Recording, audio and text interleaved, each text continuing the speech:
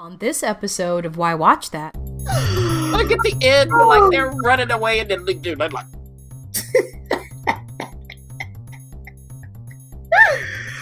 I'll be in Mexico by the time they walk about 1 mile. Whenever people start speaking in unison, I get nervous. Okay. So that happened in this pilot. I was just like, let's not do that. It's a tweak on it where it's, if you tell anybody, the aliens are going to come. You know, so you'll see how that plays out. Okay. The question I have for this is why? Oh, why? Yeah. Now, Hoyt is a scofflaw. That's what he is. So they meet up. She thinks it's an innocent exchange. It's not. He gets a message on his phone from somebody. He didn't even go to social media, which I always say stay off. He just has his little phone there at lunch, and they sent him a nasty little message. It made me want to jump into the TV. I do have to be honest. It really did. It really did. It was just so wrong. Probably one of my favorite characters. Was the actor exactly what I pictured? No, but he captured the guy. And you'll see his whole foray into trying to get a wife and all of that, which is fun. You know, him talking about sexy time and everything else. Welcome to Why Watch That, your guide to the best movies and TV shows Hollywood has to offer. We're on a quest to go from channel to channel, platform to platform, and festival to festival to help you figure out what you want to watch. We do all the work so you don't have to. So get ready for some unexpectedly candid and entertaining reviews that will help you answer the ultimate question: why watch that?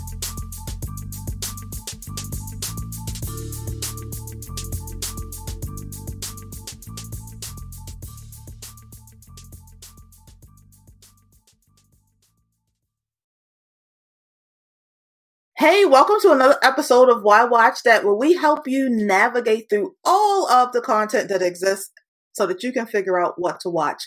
I am Brandy, the producer, joined by Chauncey, the critic. And today, oh my gosh.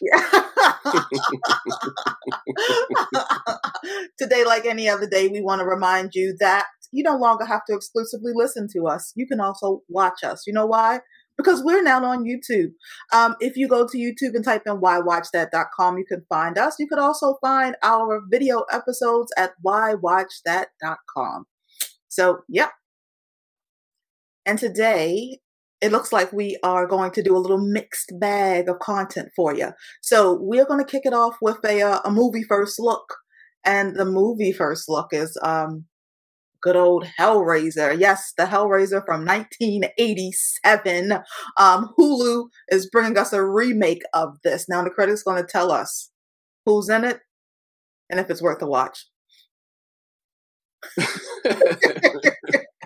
I remember Hellraiser from the 80s, and it's just, I mean, why are we remaking this? Why are we doing this? I don't know. Did you watch Hellraiser? I just see the imagery. Like, I don't remember specifics, but you can't get the man's face with all the needles out of your mind. Like, yeah. Yeah, and then they made a bunch of sequels that people didn't like. Mm-hmm. I'll come back to the original Hellraiser, though, maybe a little later. Let's talk about this one. So this one is directed by David Bruckner, screenplay by Ben Collins and Luke Piotrowski. And it's based on a story by David S. Goyer, Ben Collins, and Luke as well. Now, it is based on Clive Barker's The Hellbound Heart novella. And Clive Barker wrote and directed the first Hellraiser as well, which is interesting. An author who actually wrote the screenplay and directed the movie adaptation. Okay. Oh, he ain't doing nothing with this one, though. Now, it stars Odessa Azion, Jamie Clayton, Adam Faison, Drew Starkey, Brandon Flynn, Yafi Hines, and a bunch of other people. Who's a human and who's a Cenobite. Oh my gosh. Now, a Cenobite, just so you know, and this is what is the big baddies in the Hellraiser realm. The Cenobites are demon-like things that control pain and pleasure, essentially. Mhm. But supposedly in the lore, what happened is they can no longer distinguish between the two. So it's just pain, pain, pain, pain, pain they give you. Mhm. That's what they're about. Mm. So it's kind of like, oh, you don't know what you're missing. This pain that they're offering up. Oh my gosh. So this is what's happening. There's this like Rubik's Cube type thing, but it's not Rubik's Cube. Let's say it's a demonic Rubik's Cube. Imagine it that way. Mhm. Or a satanic one that cuts. Mhm. If you get cut, the Cenobites are coming. Mm. Once that blood gets on that thing, it opens up the portal to hell or wherever it is. And here they come. And, they're different ones and they have different looks, but it's all based on some sort of torture. That's why there was a pinhead. There is a pinhead here because the pins are torture. They might have their skin flayed and, exposing all kinds of organs and, they walk strangely. They walk very slowly.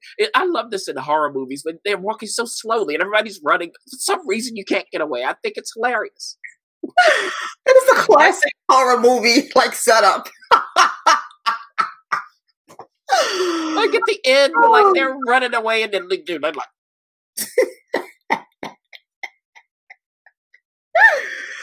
I'll be in Mexico by the time they walk about 1 mile. Anyway. Oh my goodness. So here's what happens in this version. Odessa plays Riley. Riley is a recovering drug addict. Mm.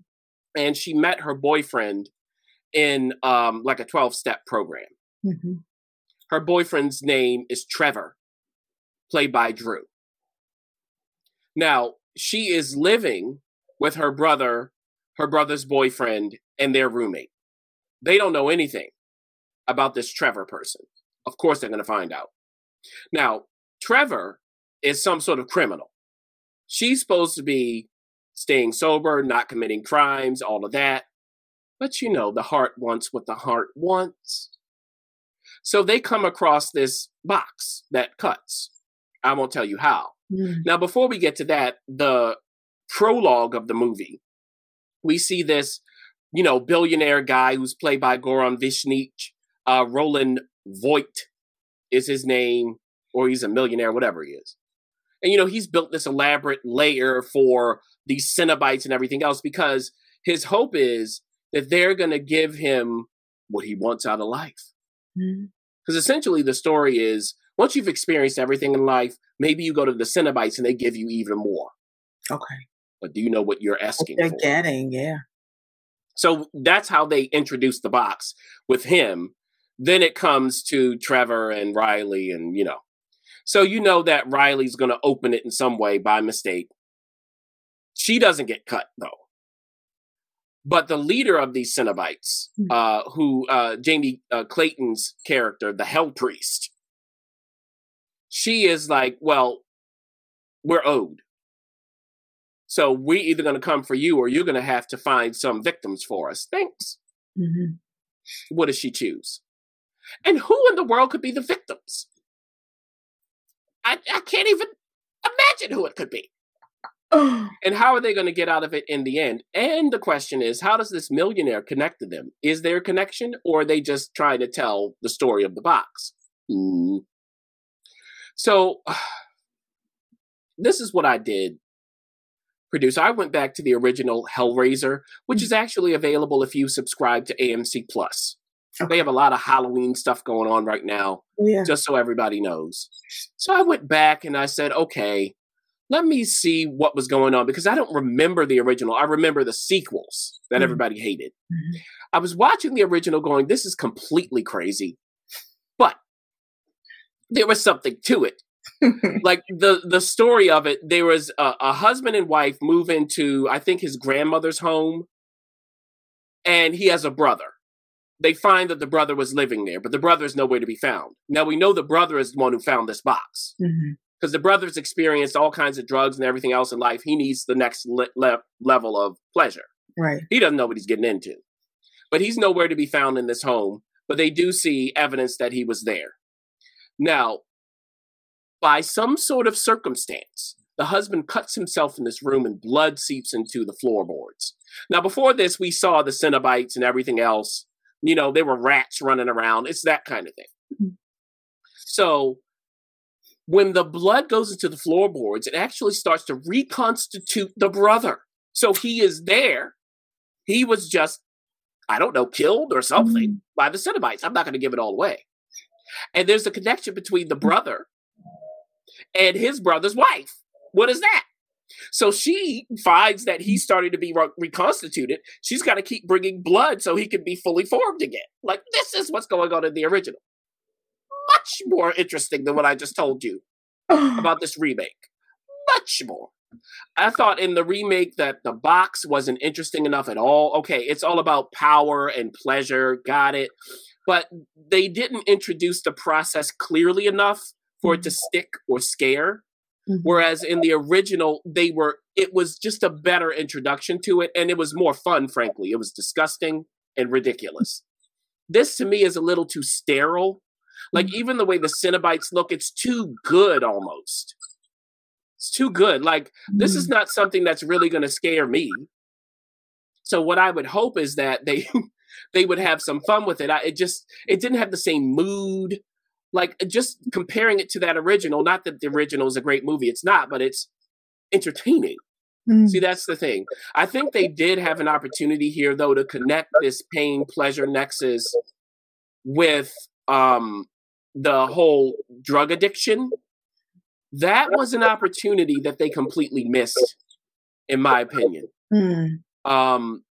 Also, this is around 2 hours instead of about an hour and a half. Why? Like nowadays, do we really need anything to be longer?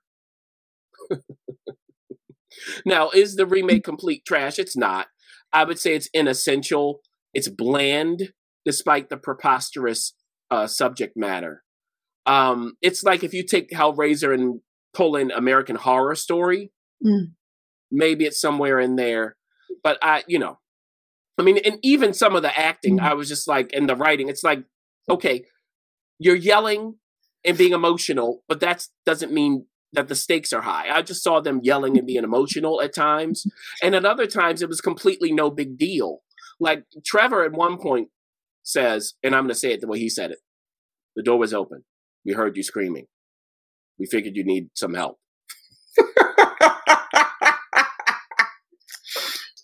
Look, I would tell you this. I hope he doesn't get a job at Life Alert. Oh my God. That's all I got to say. Okay, because, these poor old people are going to be saying, look, help, I've fallen. And he's going to be like, you've fallen. I hear you. Get up. Help will be on the way. So there you go. But hey, if you haven't seen the original, if you haven't seen it in a long time, I would go there, honestly. And if you want more, you can come back to this and see the more sterilized version. All right. Cool. The door was open. We heard you screaming. We figured you need help. You need some help. That's hilarious. Oh, goodness gracious. All right, guys. TV series premieres. Brought to us by ABC. And the show is called Alaska Daily. Is this about a newspaper company? Very good. All right, look at me. So to give us a little more texture. Where is the newspaper? Maybe in Alaska? Who said it should be watching? Yeah, so this is created by Tom McCarthy. And Tom McCarthy is like, oh, like movies? That guy? Yeah. So he wrote and directed Spotlight. If we go back to that one. So that Tom McCarthy. So, okay, like Oscar winner. Great. It's starring Hilary Swank. Oscar winner. Jeff Perry's in it from Scandal and other shows. So you're like, all right, well, maybe we're about to get something here. And Hillary plays Eileen Fitzgerald, And she's this, high profile investigative reporter. She's working in New York City. She doesn't care who she steps on to get the lead, including colleagues. Something happens. Mm-hmm. She gets a supposed scoop involving the Secretary of Defense. Doesn't quite go the way she wants it to. She's on the outs. Mm-hmm. And because of this, an old professor of her comes around and says, hey, why don't you come work with me in Alaska? That's Jeff Perry's character. His name is Stanley Cornick. So he's the managing editor of the Daily Alaskan. Now, she's like, come on now. I'm not going to work for you in Alaska. You know what I do. I do hard-hitting profiles and investigative, reports and things like that. I'm not going to do these little, local stories. Mm-hmm. And he's like, no, we got to save local journalism and you will be able to do your work here. Don't worry. So you'll be able to get down to the bottom of some stuff. Mm-hmm. So, of course, she agrees to go. What other option does she have? She doesn't have any. Mm-hmm. Now, as she goes to Alaska, she starts having panic attacks. She's got to, fit into this new team. How do they receive her? Some people receive her, kind of well. Others not well at all. And there is a particular, there's some murders that have been happening in Alaska, and it seems to be a pattern. No one is getting down to the bottom of it. So she's going to be the one to do so, an outsider. Why didn't the editor assign someone local? Someone who might understand what's going on in that particular community, because this involves indigenous women. Mm. So, of course, there is an indigenous woman on staff who gets roped in. How does she feel about being roped in instead of being given the actual story? Does she believe that they're actually going to tell it right? That kind of thing starts coming in. And of course, they're going to dig into some sort of conspiracy, we think.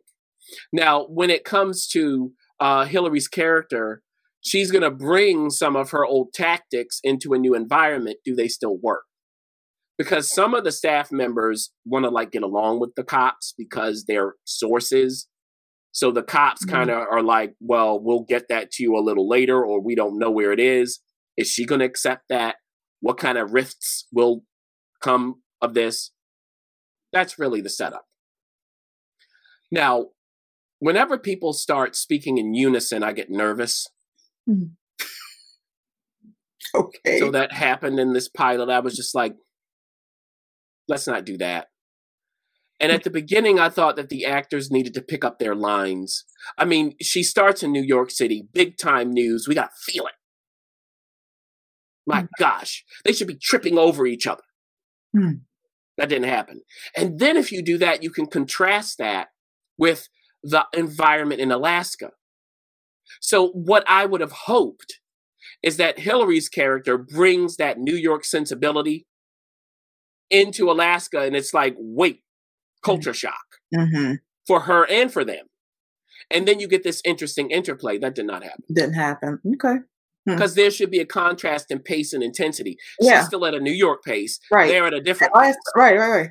And it's kind of like, you've got to change yourself for us. Mm-hmm. See, and then it would have been specific. We would have had a different vibe in Alaska. That's what I wanted. It didn't happen. Mm-hmm. It was just a bit sluggish. Now, the music is serious. Mm-hmm. And the subject matter is serious. But is this spotlight? No. I think they needed a defibrillator, honestly. Let's shock these people into action. Mm. Also, when it comes to Hillary as an actor, I just didn't quite buy her as well. I just think she needed to be a bit sharper. Mm. It just looked like Hillary Swank playing a reporter. Mm. Now, I will say at the end of the first episode, that's all I've seen as of this recording, they started to get closer to the mark execution-wise. The last team meeting they had at the end of that episode moved at the right pace. I was like, oh, here we go. They could have taken that in the New York scenes and bumped it up. Mm-hmm. But as far as the Alaska scenes, I thought they started to find it there. So I will watch the next episode just to see what happens, because of the pedigree of these people. If you're thinking about, should you start it, it's like a modern day Murder, She Wrote at a newspaper. Mm. But without enough of the stuff that made Murder, She Wrote so special. And we do have to say Angela Lansbury just passed away. So, our thoughts are with her. And I mean, Angela Lansbury. How can you go wrong with that? So, we do want to tip our hats to Angela and her wonderful legacy. And Murder, She Wrote, think like that, but it's just not special enough. So far, that was my vibe for it. Mm-hmm. I think they could have something different if they get it together. I do like the gentleness of some of it. They just don't know how to use it, at least not yet. The writing, again, needs to be a bit better. Because if you're going to tackle stories like this about the marginalized, about saving local reporting, then you've got to do a much better job. The more important the topic, the harder the writing is to pull off. Mm-hmm. So we'll see. Mm-hmm. We'll see. All right, cool. Next up is a miniseries brought to us by Peacock entitled A Friend of the Family. So, A Friend of the Family. What is this about? This could be about anything. Who's in it? Who should be watching? I would tell you this. You do not have a friend here. Okay. Roberta Flack and Donny Hathaway, forget it. He's the opposite of the friend they would talk about when people can treat you so cold. They hurt you and desert you. You wish he wants to desert you. I'll tell you that. Now, before we start really laughing at this is based on a true story. It is terrible. Oh, wow. And at the opening of it, producer, the victim, who's now, grown up, this was a long time ago. Mm-hmm. She essentially says, hey, this happened to me. I know you can't really believe that it did because this happened a long time ago, but it did occur. We're in a different time now. Like, okay, what in the world am I about to get into? Mm-hmm. So, this takes us back to 1974 when she was 12 years old. Mm-hmm. So here's what happens. We have two families. They are, live across the street from each other. And the Broberg family is, Jan Broberg is the daughter who is going to be a victim here. She has, other sisters and a mother and a father, and they all live together. Now, the cast includes Jake Lacy, who plays the titular friend of the family. Anna Paquin and Colin Hanks play the parents of Jan. McKenna Grace plays Jan herself, and so on and so forth. Okay. Now, they meet this family. Jake Lacy, again, plays the father. His name is Robert Berchtold. Hmm. So, he has a wife played by Annalee. I'm sorry. Oh, Leo Tipton, she's going by now. Okay, good. So played by Leo Tipton. And, they have a bunch of sons.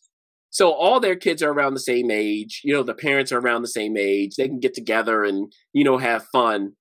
But Robert seems to have eyes for Jan alone. Mm. She gets up and does a little song for everybody because she played Peter Pan or something recently. And he's the one encouraging it. Oh, why don't you sing it for us? And she does that. And it's very weird. Mm-hmm. He starts taking her to, ride horses because her father is allergic, and he'll pick her up from school and do all of that. Even if dad says, no, she's not going with you tonight, he'll slink in with mom. He's whispering in mom's ear. What's he telling her? And if you know the case, you know that she gets abducted by him. She actually gets abducted twice. Oh, I know this story. I've seen a documentary about this. Okay, so that's this story. Got it. Uh-huh. Yes. Mm-hmm. Well done. So there was a documentary, just as you said, producer, called Abducted in Plain Sight. Yes. And I believe it's on Netflix. Yeah, I believe so too. Mm-hmm. So tell me, producer, what is your memory of that documentary? And then I will review this. It's insane. That's my memory of that. And I think I watched it twice because I couldn't believe how crazy it was. But yes, there's this man, like you say, that slinks in, that befriends the mom and the dad. I think he ends up having some relationship with both of them. Some relationship the with mom and the daughter. the mom, the daughter, and the dad, according to the documentary. Well, see, I didn't finish this, so Okay. I'm sorry, guys. I know we don't spoil, but this. now the first 4 episodes they premiered, they have 9 total, Okay. so it hasn't even come close to finishing the entire miniseries yet. But yeah, and she's abducted at 12 and 14. Yes. So how did that even happen? She from my memory, like he did it initially, and then she ended up going away with him again. Like the first time, I believe she like kind of ran away or something like that. And then the second time, he pretty much convinced them or something to let her go along. I believe that's what happened. But it was nuts. Yeah, you'll see. That's the first time is different. It wasn't that she ran away, because there's this whole thing about him talking about alien abductions and things like that, starting to plant the seed. And he builds this whole thing with her where he pretends, she doesn't know he's pretending, that aliens have abducted them. Mm-hmm. So that is a way to induce Stockholm Syndrome, obviously, without even knowing it. She doesn't know that she's identifying with her captor. She doesn't know that he's her captor. Mm-hmm. And then, of course, it's the whole thing of if you tell anybody, you start getting into that. Mm-hmm. But it's a tweak on it where it's if you tell anybody, the aliens are going to come. So you'll see how that plays out. Mm. Okay. The question I have for this is why? Oh, why? Yeah. We have the documentary, okay. And notwithstanding Jan's opening, message to us, 9 episodes of this? Like, I could see a fictional movie of it. I had more than enough by episode 3. That's as far as I got. It wasn't even that it was bad. It's not bad. I mean, Jake is doing a great job. All the actors are doing a great job. It's just like this Dahmer show that everybody's watching on Netflix. Mm-hmm. Why? Like, they made a movie of it already. I started watching that and my stomach started turning. I was like, I'm not going to get anything out of this. Nothing. Yeah. I don't need it. Now, if that's your kind of thing, then Like, even earlier this year, producer, there was Palm Trees and Power Lines, which I saw at one of the festivals. Now, in that case, the victim was 17, which is different from 12, but still a terrible thing to watch. Mm-hmm. This obviously is worse. So, like, whenever we have this, it's why. The Woodsman, which I always go back to with this kind of thing, that starred Kevin Bacon as, pedophile who gets out of prison and, is living close to a school, I believe. And it gets into the psychology of a molester rather than the act itself. That to me was truly disturbing. And it wasn't softened at all, because a part of this, and I know what they're trying to do, they're trying to say, hey, this can happen anywhere. And it did. It can happen where you least expect it. So let's give you like this wholesome kind of the Wonder Years vibe. Like, if you take the voiceover from that, you might get something like this, and then make it about grooming a child and her family to abduct and possess the child. That's up to you if you want to see all of that. That's a lot. I think we might need a refreshment after this review. You need a shower, you need a bath, you need some prayers, you need prayer beads, something, a prayer shawl. I get it. There's something, I don't know, like, as a documentary, it's interesting because it's weird and you're like, what? But I don't know. I'm not gonna watch this as a TV show. It just seems. But I think maybe if you watch Dahmer. Oh, I couldn't watch that either. I don't see why you wouldn't watch this. Yeah, got it. Because actually, I would rather watch this than Dahmer, but that's me. Because Dahmer, to me, literally, I was looking at this like, no, like there is no reason to watch this. I know Evan Peters can act. I've seen it. Like, I don't need to see. I saw the movie Dahmer. Like, no. Yeah. Wow. But anyway, moving on. Got it. Well, if you want to support the work that we do here at Why Watch That, you can do that by going to buymeacoffee.com/Why Watch That. The critics watching a friend of a family. He still has 5 more episodes in this miniseries. He might need a little boost. Now, what is Buy Me a Coffee? Buy Me a Coffee is a platform where you can donate as little as $5 to help support our work or purchase our TV tracker so that you can keep track of TV shows that you are watching and not watching. And as always, guys, yes, money's great, but subscribes, likes, and comments are just as important, valued, and appreciated. So don't forget to subscribe so you don't miss an episode. Like, because that helps us, do things in the algorithms and what have you, and comment so that we're making content that is valuable and what you're after. Absolutely. And in that TV tracker at the top, you can have Friend of the Family and Dahmer. My goodness. With an X next to it. Don't watch it again. Stop watching. Yeah, that's intense. I don't know. Right now, I don't need anything that intense. I mean, maybe it's a cautionary tale. Maybe that's the reason behind it. Yeah. I don't know. A lot of intense TV right now. But just in content in general. But let's stay on topic. We'll do an episode on intense TV. But it's because of true crime. See, that's what happened. The true crime genre took off, so they're going to pick up on that. Mm-hmm. And then we're going to get a lot of this. Mm-hmm. That's really what it is. Got it. That makes sense. Mm-hmm. So next, this should be a little lighter because it's brought to us by the CW. And it is Walker Independence, which is the prequel to Walker. So that's Walker, Texas Ranger, if you don't know what that is. And well, there was Walker, Texas Ranger, and then Walker is the recent reboot of that on the CW. Oh, okay. So this is a prequel of that. Okay. All right. So, all right. Got it. So Walker Independence. Now we just walked through that insane explanation. Who should be watching this? Who's in it? I mean, we kind of know what it's about, I guess. Well, if you know Walker, Texas Ranger, which this is based on, of course, is developed by Anna Frick. It stars Catherine McNamara, Matt Barr, Katie Finley, Lawrence Cowell, and a bunch of other people. Justin Johnson, Cortez, and, Okay. So, it's a Western. I mean, it's in the 1800s, close to the turn of the century. We have Abby Walker, played by Catherine. She and her husband are coming from Boston across, going to the West, going to Texas, Independence, Texas, that is. He's going to be the new sheriff. He doesn't make it. She does. Now, when she gets into Independence, she's got to say, hey, the sheriff's not coming. Let me warn you, something happened to us. But there is a sheriff, a new one in place. Mm-hmm. How did that happen? When she sees this man, she wants to kill him.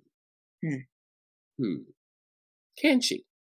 Now, there's the deputy sheriff who, is all nice and, bright-tempered and everything else. He doesn't know what's going on. And she meets a bunch of other people. She meets a woman who does like a burlesque kind of dance. One of the first people she meets, and, she kind of shows her the ropes. Says, hey, everybody comes to this town with a background. You come here to escape, that whole kind of thing. Mm-hmm. So they got all kinds of different people going on. And one person in particular she meets him in not quite the best way. And his name is Hoyt Rawlins, played by Matt. Now, Hoyt is a scofflaw. That's what he is. So they meet up. She thinks it's an innocent exchange. It's not. So they're more than just the sheriff she has to go after. But what she finds is maybe Hoyt can help her go after the sheriff. How? Now, she also meets a guy who's from China. What's that about? What's that relationship like? So, it's like the island of misfit toys here. Everybody's going to Independence. So this is like the CW said, look at what Taylor Sheridan's doing. Let's get in on it. Yeah, let's do that. That's it. Mm-hmm. Now, is that a good or a bad thing? Actually, I didn't think this was bad. I thought the pace was good. Was I buying Catherine all the way as the lead? I was not. I just thought that she needs to breathe a little more. Mm-hmm. Everybody else I bought. Okay. Yeah, everybody else I bought. You know, who she meets, the dancer, Mm-hmm. that character, I bought her completely. I think that's Katie Finley's character, yes. Like, when she comes on, you like, there's something in actors when it's in their body, Mm-hmm. and a lot of that is about the breath. I just thought that Catherine was closed. Mm-hmm. She wasn't really there. Mm-hmm. And you can see that in contrast to other people. They're in their bodies, and she's not quite there yet. We'll see if she gets there. It's not that she's bad. It's just, I was like, not quite buying it. But overall, I didn't think it was bad. I think if you just like a classic Western, then this would probably work. You know, a revenge Western, and you got to be in cahoots with people you may not want to be. And all of these people have backgrounds they're going to find out, and what's going on with this sheriff, and can she get him? And it's there on the CW. Mm-hmm. There you go. All right, got it. Walker Independence. There you Next up, we have something from Showtime called Let the Right One In. That's another one. It could be anything. So what is this about? Who's in it? Who should be watching? Be anything. Well, I mean, you know, we have Hellraiser, the remake of the movie. Now we have Let the Right One In, which is a TV version of a Swedish novel that was made into 2 films previously. A Swedish film and an American, well, not American, an English language film, I should say, directed by Matt Reeves. And I think he co-wrote it as well, or something like that. Yeah, he wrote it. So how does this compare? Before I get to that, in this show, it is developed by Andrew Hindraker, and it stars Damian Bichir, Madison Taylor Baez, Anika Noni Rose, Grace Gummer, Ian Foreman, Kevin Carroll, Nick Stahl, and Jacob Buster. Okay. And Damian plays a father. His name is Mark. His daughter is Eleanor, or Ellie for short, played by Madison. Ellie is a vampire. Mark is not. Let the right one in. Clear. Mm-hmm. Well, what does that really mean, though? See, there's a play on that. We'll come back to that. So in the TV show, Mark essentially has this daughter who looks 12, but she's been 12 for 10 years. Now, in the book and the movie, I think it's been 100 or hundreds of years or something. So they changed that here. Also, the relationship between father and daughter here is different from the book and the movies. Not so. If you know the book and the movies, it ain't that. This is a little more appealing. Like in the real, it's a better relationship. I'll put it that way. So Mark is the one who goes out and has to get the blood because he doesn't want his daughter to do that. Now, is she willing to play this 12-year-old thing over and over and over again with him? Now, keep in mind, this is kind of classic vampire stuff. She can't go out in the sun. It'll burn her. We see another vampire get burned to illustrate that in a different storyline. You know, she does have to be invited in, like you were saying with the title. So that thing goes on. So that's them. Now, they have just moved back to New York City because there's been a string of murders. So, you know, they can go and do their business and not get caught. Moved back. So Mark has a friend who owns a restaurant. He goes to him and is like, hey, I need a job. How does this friend receive him? Played by Kevin Carroll. His name is Zeke Dawes. You'll see. Because Zeke has history with him and his wife, who is now deceased.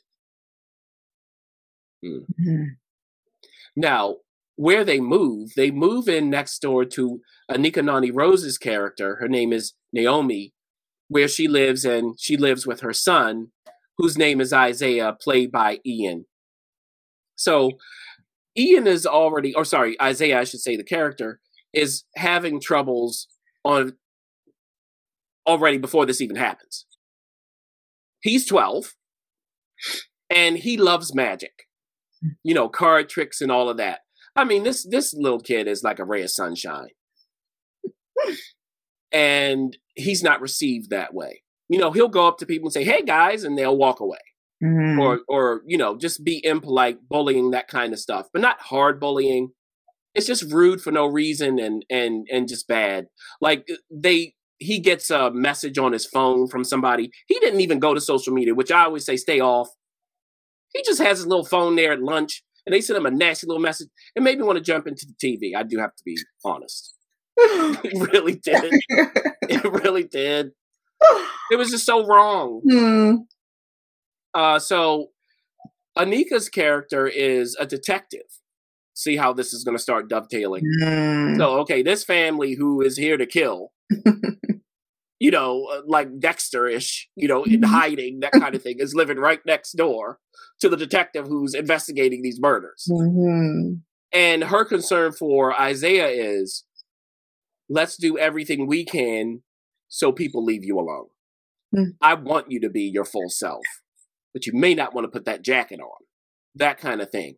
It was interesting, that take, I think, on it, where it's an honest conversation between a parent going, look, yes, if the world were the way it's supposed to be, you could do whatever you want. Nothing you're doing is wrong. Actually, everything you're doing is great.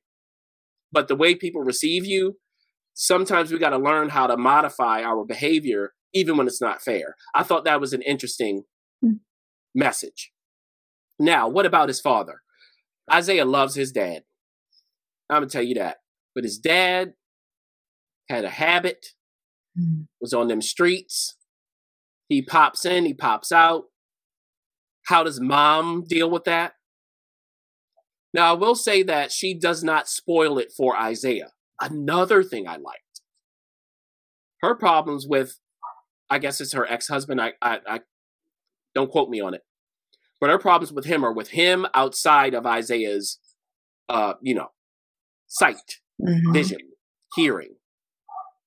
But he's back, of course. And he's like, look, I'm clean. I got this job. I want to be a part of my son's life. Will you let me? So you'll see how that's negotiated. So we have that. Now, we also have the whole storyline with Grace Gummer's character, Claire. Her father is this really wealthy guy. She hasn't seen him in a long time. Her mother's gone, dead. Her brother, she thinks, is dead as well. We know better. Her brother is really what? And her father hasn't told her what he really is, because her father's been trying to figure out a way to almost cure that affliction. Does he succeed? And time is of the essence for this father for a reason. So, of course, she ends up back home with him. What's that like? How does he call her home? What does she find out? And how do they attach to the other two families I just introduced? Okay. So it's really a plot and two subplots. How are they interconnected? There's this new drug out on the streets, I will say, just a little crumb for all of you. Maybe that's the explanation.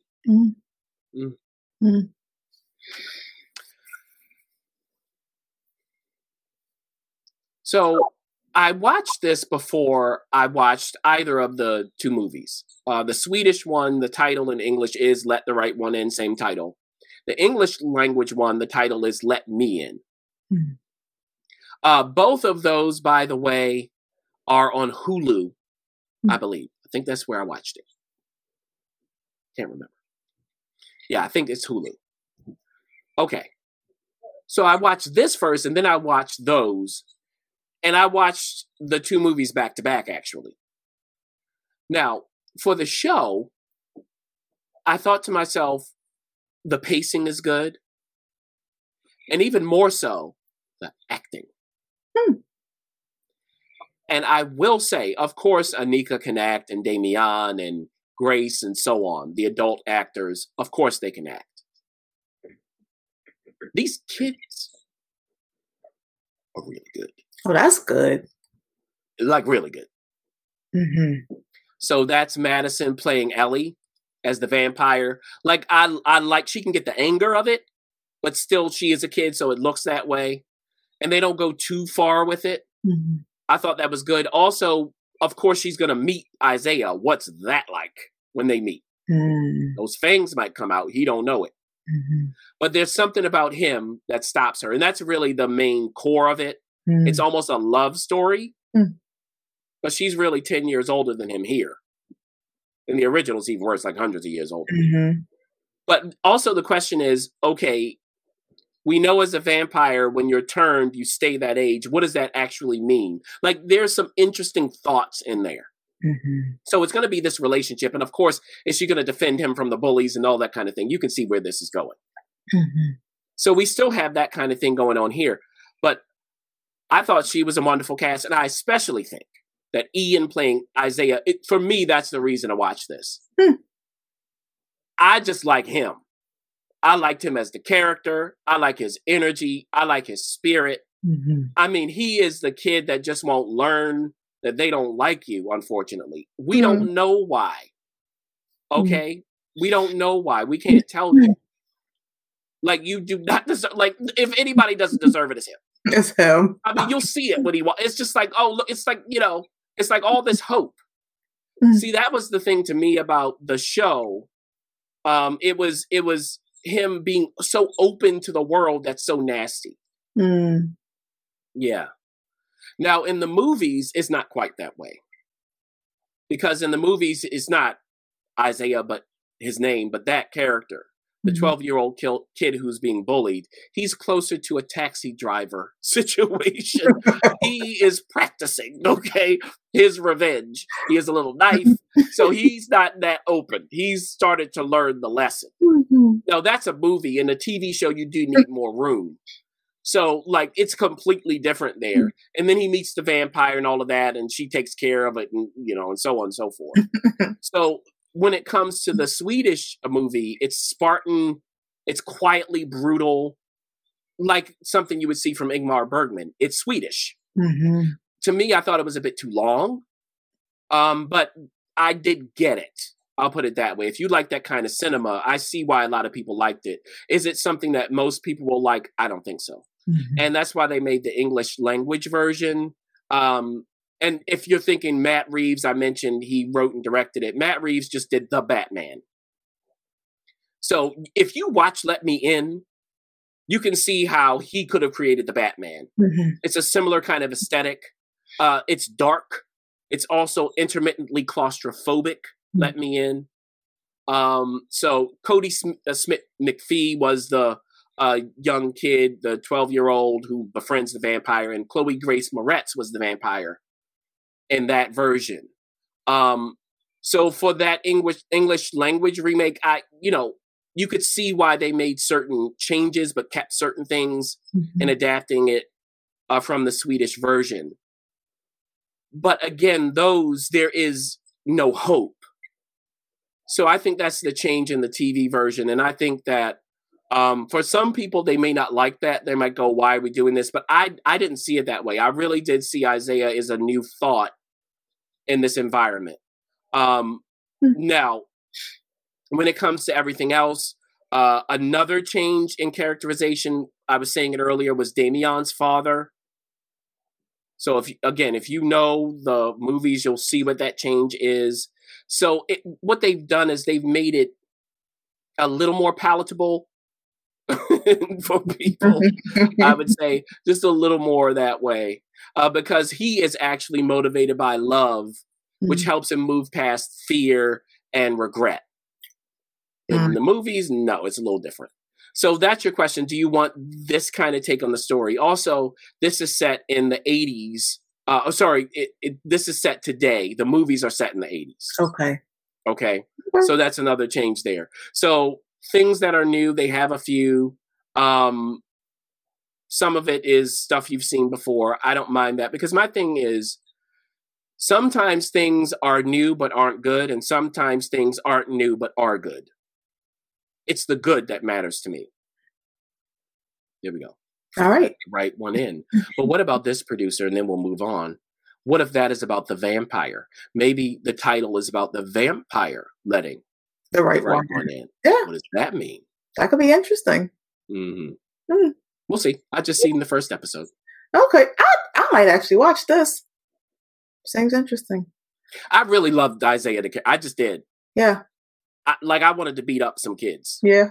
And I'm a grown man, but I really did. I was like, look, like if that were my son, it would be hard to hold it back. Like you have to, kind of teach him the way Anika is. Right. It would be hard though. It would be hard not to walk up to school and tower over and just yoke up some children. It really would. His little magic. Would you leave him alone and let him do the magic? And he's good at it. With his coins and cards and everything else. Crazy. Let's move forward before I really go off.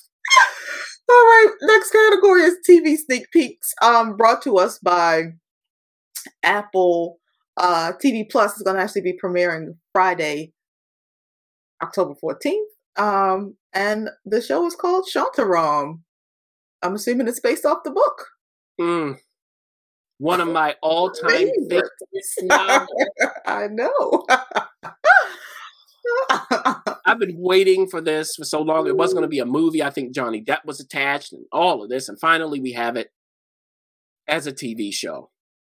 Now it is based on the novel, as I said, by Gregory David Roberts, which was influenced by his life as a fugitive from the Australian authorities. It is a novel based on experiences he had escaping and going to India and so on.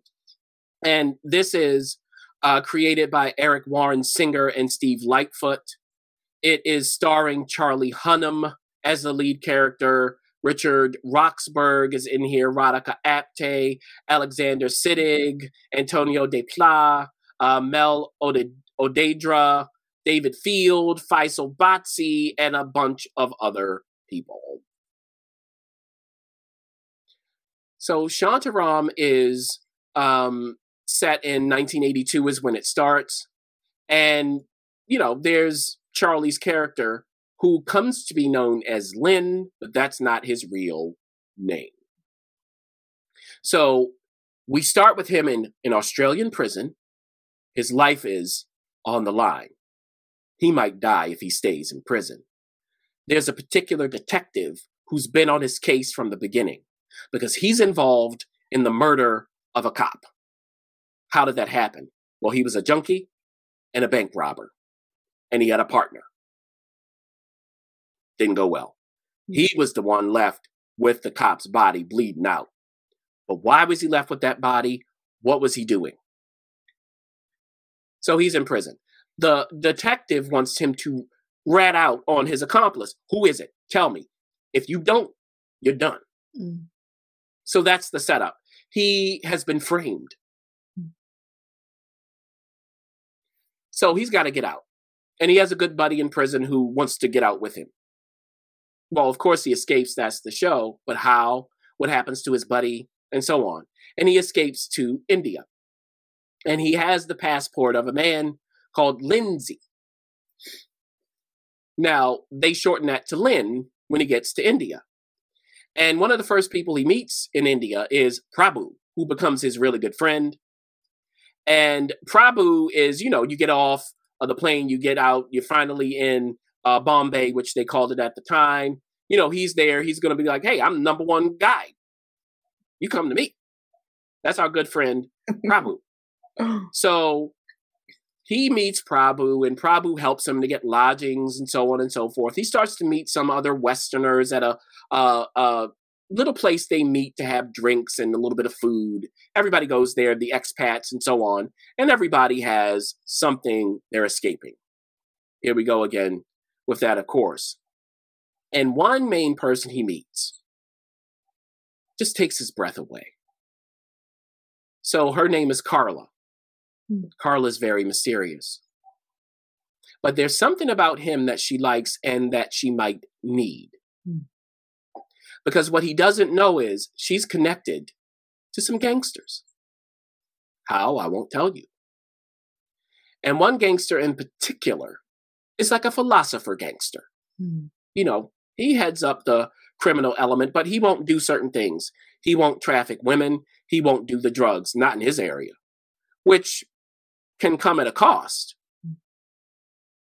So Kader Khan is his name. And via some sort of alchemy that I won't give away, Lynn, of course, becomes a part of this whole thing with Cotter and Carla and the rival gangster leader who's Waleed Khan. There might be a war that's about to break out, and he might be in the middle of it. Now, another way he finds himself in the middle of it is he ends up living in a hutment, right? They call it a slum as well. This is where Prabhu lives. Because when he was in Australia, he did have skills. He was an EMT. He was a paramedic. So how could he help some people in a slum with those skills?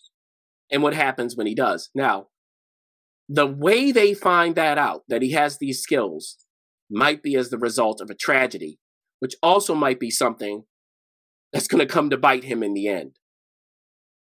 Now, some other people he meets, one is Lisa, who's a friend of Carla's, and who is a sex worker. She got two pimps, Maurizio, who's a piece of work, and a doormat kind of guy, Modena. Now, Modena really loves her. So, Maurizio does not. And Maurizio and Lynn do not get along. No. So the original thing that Carla does is to rope Lynn in to help Lisa. But is that really what's going on? See, that's always the question. Everything you see here, there might be something else happening. And then there's a guy who says, hey, I'm Switzerland in all of these matters. Didier. So a Frenchman who sits there and just helps everybody out but keeps secrets. He has his own things to contend with. And this might be something that makes him vulnerable. You'll see that. So a lot of this is Lynn is trying to escape, not just physically, but mentally. He wants to find some peace. He has this detective from Australia still on the prowl when he escapes. He comes to India. He already has enemies in Maurizio and so on. He's also dealing with the underground elements. The cops in India start to become a part of this story. And a particular madam. The last character I will introduce in this description. And this madam don't like anybody. I mean, this woman does not like one soul. No one. So she is connected to all of these people as well, especially to Carla and to Lisa. And she has a long memory. Now, all of these connections are going to come to light eventually because there's a reporter in their midst. I apologize. There's one more character I'll introduce called Kavita. And Kavita is, she could be in Alaska Daily.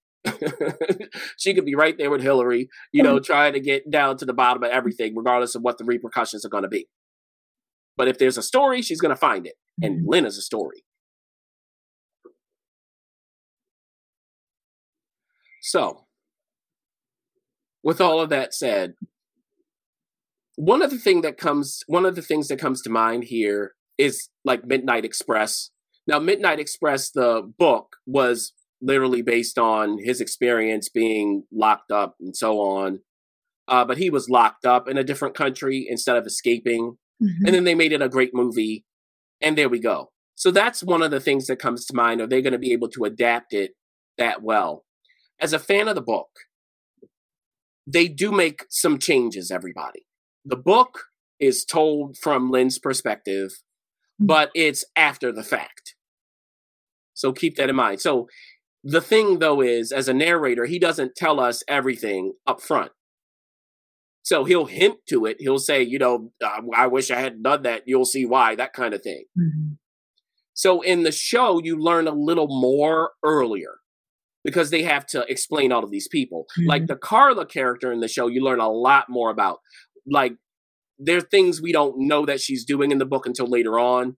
They start building that out for reasons I understand. It's because we got to understand really who Cotter is and this whole impending war that might be coming, and so on and so forth. Madame Azou, the madam, that kind of thing. So you get more outside of Lynn's perspective. Instead of it being first person alone, it's also third person is how I would say it. So that's one of the things to anticipate if you've read the book. They're going to shift around some of it and put their focus more on things that the book did not. Mm.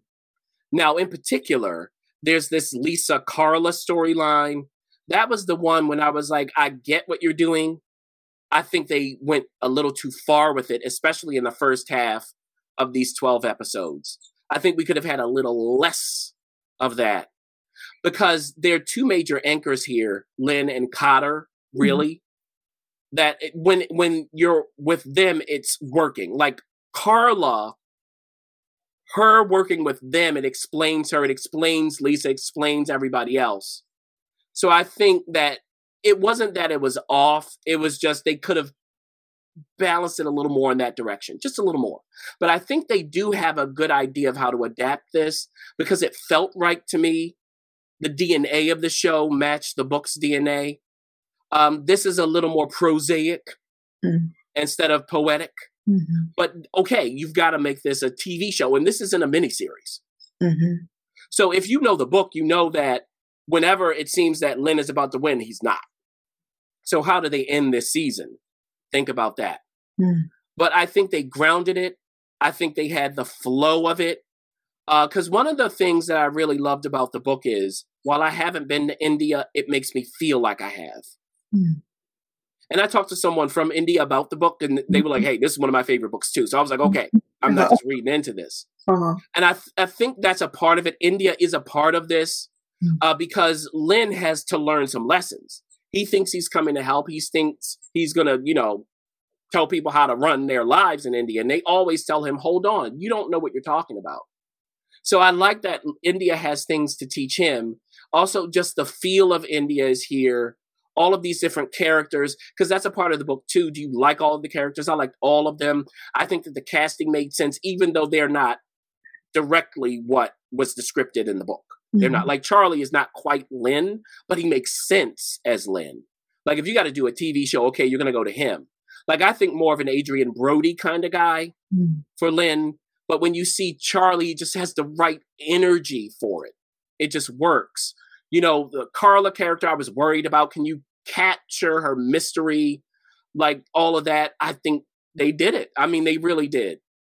I think for Charlie, this is, for me, his best work so far. Mm. It's different from what I was talking about when you're breathing, like what I was talking about in the Walker Independence review, Catherine's work. She wasn't quite breathing. Like there's a settled quality to his acting here. I just think he knows this guy. And sometimes that happens to actors where you read it on the page and go, I got it. There's some hook and then that's it. I don't think he could have a false moment playing this character. And again, the rest of the cast, I was just interested in all of them. Prabhu, one of my favorite characters, was the actor exactly what I pictured? No, but he captured the guy. And you'll see his whole foray into trying to get a wife and all of that, which is fun. Him talking about sexy time and everything else. So, I mean, there's a lot in here about redemption and freedom and love and romance and forgiveness and escape and the human condition and competition and misunderstandings, how your past informs the present and the future. Because they do a lot of flashbacks here, filling in. I don't remember all of that from the book. So you get a lot of that coming into the show. So I would say this is a TV equivalent of a long novel, which Shantaram is like 900 pages. It's big, yeah. I like long novels when they're good. Like I love, like Lord of the Rings all day. So it's the TV equivalent of that.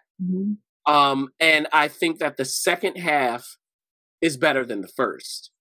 So, you might have to be patient. Just like a long novel, they might go into places where you're like, okay, why am I going here? But they have strong enough characterization and acting and writing to pull it off. So I would think that this is a success. Is it perfect? No. But okay, I'm not a stickler for adaptations that way when you have to be exactly what's written. You just have to be good. You have to capture the essence. So what do you think, producer? Would you check this out? Did you read Shantaram? I can't remember. No, I didn't. It's funny. I started it and then my dad loves reading and I know he likes big novels. So I started, then I went to visit and I told him about it and then I left it with him. And so I never finished it. But I like when I started, but now that's reminding me I should probably pick it back up because I did. Definitely. I mean, this is like really, this book is definitely one of my favorites, like at the top. I love it. I've read it twice. The follow-up, though, let me talk about it this way. So, because people go, oh, is it better than the book? Is the book better than the blah, blah, blah, blah, blah?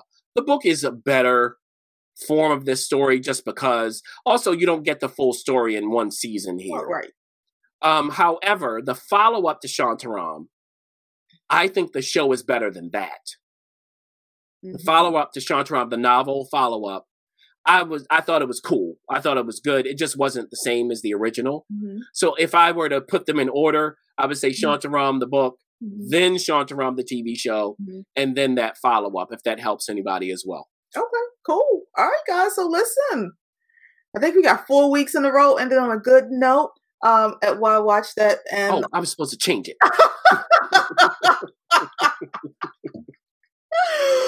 But thanks again for tuning in to another episode of Why Watch That, where our mission is to help you find something that you want to watch. Subscribe, like, comment, so that you don't miss a show, and so that we can create stuff that you'll love. Thanks for joining us. For up-to-date info and to share what's on your watch list, be sure to follow us on Facebook, Instagram, YouTube, and TikTok at Why Watch That, and on Twitter at WWT Radio. Also, you can visit us at whywatchthat.com. And while you're at it, don't forget to go ahead and rate Why Watch That Radio on iTunes. Let's keep the conversation going.